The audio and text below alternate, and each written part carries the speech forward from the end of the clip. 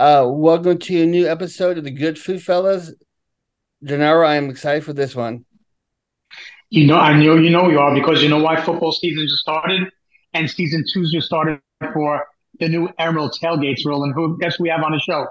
The man himself, the man who started basically how to cook on TV, Emeril Lagasse, our man. Yeah, How you doing, guys? thank you. Yeah, it's to mention it's on Roku. It's on now.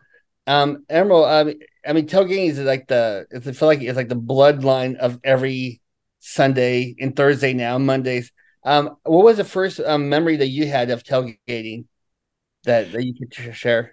Well, back when I was doing Emerald Live, we did quite a few tailgating shows in the greater New York area, not only with the Giants but with the Jets, and then that sort of expanded, and it was amazing to me the energy as it is right now doing Emerald Tailgates on Roku. I guess one of the biggest things is, beside being surprised of how passionate these super fans are about food, but also the component that they always bring. They're always bringing some sort of charitable element to their tailgating. And I think that's been really the amazing thing for me is, it's not just hot dogs and hamburgers. It's like these people are like super fans, not only about their team, but about what they're preparing. And some of them start days ahead of time because now, as you guys know, you got Saturday with college football, and then you roll into Sunday. Then we have Monday night. Now we have Thursday nights. So there's a lot of tailgating going on. Yeah, So true. Emeril, I have to ask you, did you feel like the people that you were cooking for and with had the same passion for food as you did? Oh, no doubt about it. No doubt about it. Like I said, these are super fans. Some of them even have a connection. I did a show yesterday where this guy, for over 18 years, he owns a burger joint, and he brings a little bit of that to his tailgating. But these two guys that I had on yesterday, they have 300 plus people. I mean, that's a lot of food, and one guy he specializes in making jambalaya, or it could be paella, but uh and they're cooking like amazing things. Before you guys came on, I'm sitting here with my right hand, and she and I started writing down some of the stuff of what we've cooked for what teams, and I'm looking at the food again because it's been it keeps evolving. And I'm looking at Seattle. We did this incredible seafood chowder, influenced obviously by the ocean. We did crab rolls, and that's the kind of food that these people are doing. It's amazing. It's really influenced what I've now feel and have found with these super fans is that there's definitely a regional thing that they want to keep. If it's close to New Orleans, they want to do gumbo. The other amazing thing that was really quite interesting to me is that they're always influenced by the team that they're playing. So if they're a Carolina Panther fan and they're doing a Carolina Panther tailgate and they're playing Cincinnati, they're looking for a dish or two from Cincinnati that they can bring to their tailgate. It's really cool. yeah. In the first episode was watching Commanders guy. Man, your chili looked incredible. Well, thank you. And that show is an example. I try to keep the things regional. God, what are they tailgating and what are they eating in Washington? Well, of course we did chicken wings, and we did this incredible mambo sauce, which was Yeah, a little spice, and they were super good. They were really delicious. But one of the things was this half smoked sandwich that they do. And for me, it continues to keep being a learning process because it's like I didn't know until we did research what really a half smoked sandwich was, and the thing was so good. so tasty. And then of course we did this killer chili mac that was really great too. But uh, to see um, to see some of this stuff in action, some of them have buses, some of them have fire trucks, some of them it's incredible how passionate these people are. And it's funny that you mentioned all the venues and all the stadiums, but can you actually beat your outdoor kitchen in New Orleans? Because it reminds me of the old shows where you're feeding these guys and folks that are fans, and they're literally eating your food and they're learning about all the marinades, the twists, the tricks. How important is that for you to kind of like take care of them? Yeah, you definitely learn the words prior planning, right? I mean, prior proper planning. Uh, every one of these super fans that I have on, male or female, doesn't matter, young or old. It's all about you. You cannot wait until Sunday to start doing your prep and then show up, at however early or however late, whatever. That's not going to happen. So to hear the stories of how well I started on Thursday, and I started my pork butts on Thursday, and then I took the fat from the pork butts, all the drippings, and that's what I made on Friday. I made the red beans and rice. That's going to be it's just really amazing, and it makes my mouth water every time I start talking about it. What's the most challenging dish you ever attempted to make for a tailgate party?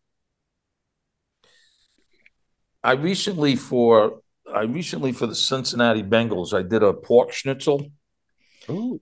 Yeah, which you have to bread it. I wouldn't be doing that for 100 people. It was challenging enough doing it for the three of us, and always we three turns into six, six turns into eight. So we usually stick around eight portions unless it's like a roast or something like that. Like yesterday, another show that we did, we actually braised, slow cooked a roast beef, which we turned into, and this thing cooked for about, so prior planning, right? This thing cooked for 7 or 8 hours. It was a chuck roast that we seasoned it, we studded it with garlic, and then we like slow cooked this thing for, like I said, 7 or 8 hours. And then the meat just sort of fell apart. And then we made a gravy and we put the shredded meat. So in New Orleans, they call it debris, like Debris, debris. And we ended up taking that debris and putting it on this awesome French bread with French fries. And we made a poor man's French fry poor boy with this roast beef and French fries. Guys, I got to tell you, it was sick. It was so delicious. It was incredible. Well, if you hear that noise, that's why he's stepping going. "Arr!" So delicious. Hungry. It's hungry. It is grumbling. It is lunchtime. Oh man. It's getting to be that time soon. Yeah. Emma, for season one, you actually, you did a great job in the South. How did it feel hitting the East and West now and kind of getting a different vibe from the Fanatics? Yeah, like we just had, we just did recently LA Rams. Um, we did a phenomenal these burritos that were phenomenal with carne asada, and then we did these chicken and chili nachos, and that was sort of the inspiration. And when I started talking with these super fans and people from that go and tailgate in LA, it's like everybody does like nachos, burritos, tacos. That's going to be. It's the same thing like with Raider fans, right? That's going to be their go-to, and then they fill in the blanks from there. Yeah, I mean, speaking of the Raiders, the Super Bowl is in Vegas this year, and you I have know. two incredible restaurants. The Monaco Steakhouse, which I went there, had a cowboy steak, and loved every minute. In New Orleans, Fish House. Again, those are my 1-2 stops every time I go to Vegas. Thank you. Yeah, we're really excited. I mean, it's going to be a big end of the year, beginning of the year for us in Las Vegas because we have in December we have Formula Racing, so that'll block the streets up for like a week. It'll be like challenging to get around. You might have to like helicopter, and then a few weeks after that we go right into Super Bowl land. It's amazing that you said that, um, because um, Roland, we actually yesterday did a special for Super Bowl highlighting the steakhouse. So we did the truffle potato chips, we did a cowboy steak with a potato gratin, and we did pecan pie with ice cream. And these guys and gals who experienced in this from the steakhouse, they flipped out.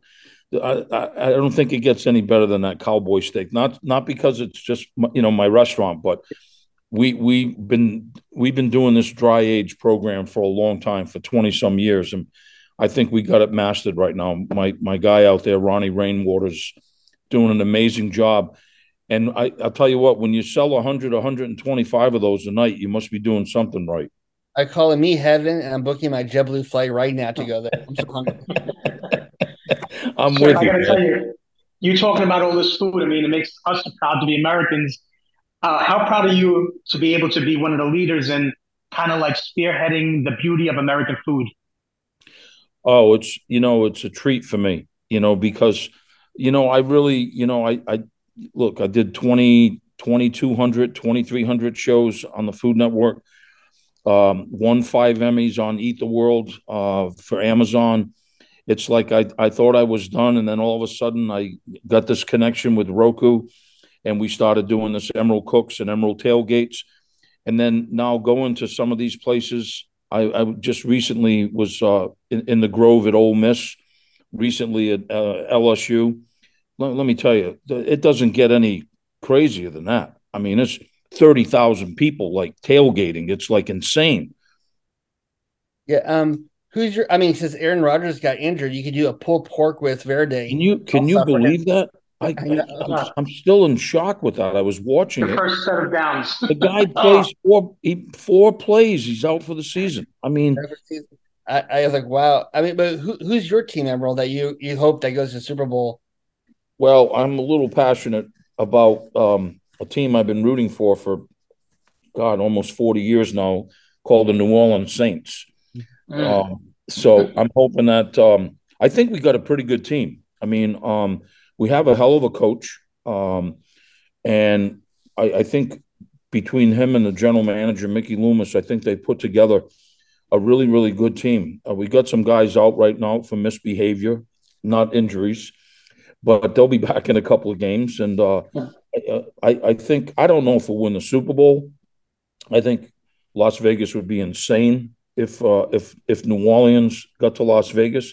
The city might not be the same, but hey, we're gonna give it our best shot. It's gonna be interesting to see. Don't you think it's the first week? Don't you think it was kind of even across the board?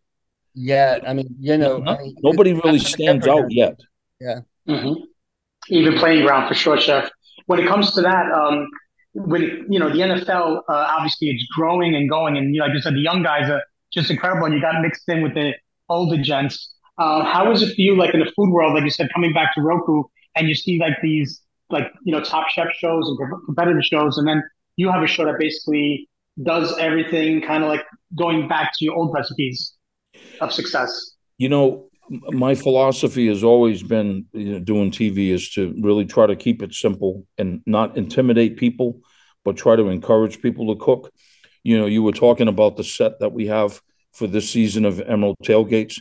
Phenomenal set. I mean, I'm going in this botanical garden here, and I'm like picking things and adding things on the grill, and just like the fire is roaring, and it's just like it's the smells just are incredible. There's something about when you burn wood, no matter what you add, you can put a tomato on it, it's going to smell great, right? And so it's really it's been an exciting season. I think folks on Roku are going to be in for some surprises. We got some really, like I said, the other thing, guys, that really surprises me. There's almost like a club, like there's an ambassador or ambassadors in each city, and a lot of them know each other. So like, and one of the clubs is called Club 32. I guess 32 stadiums, right?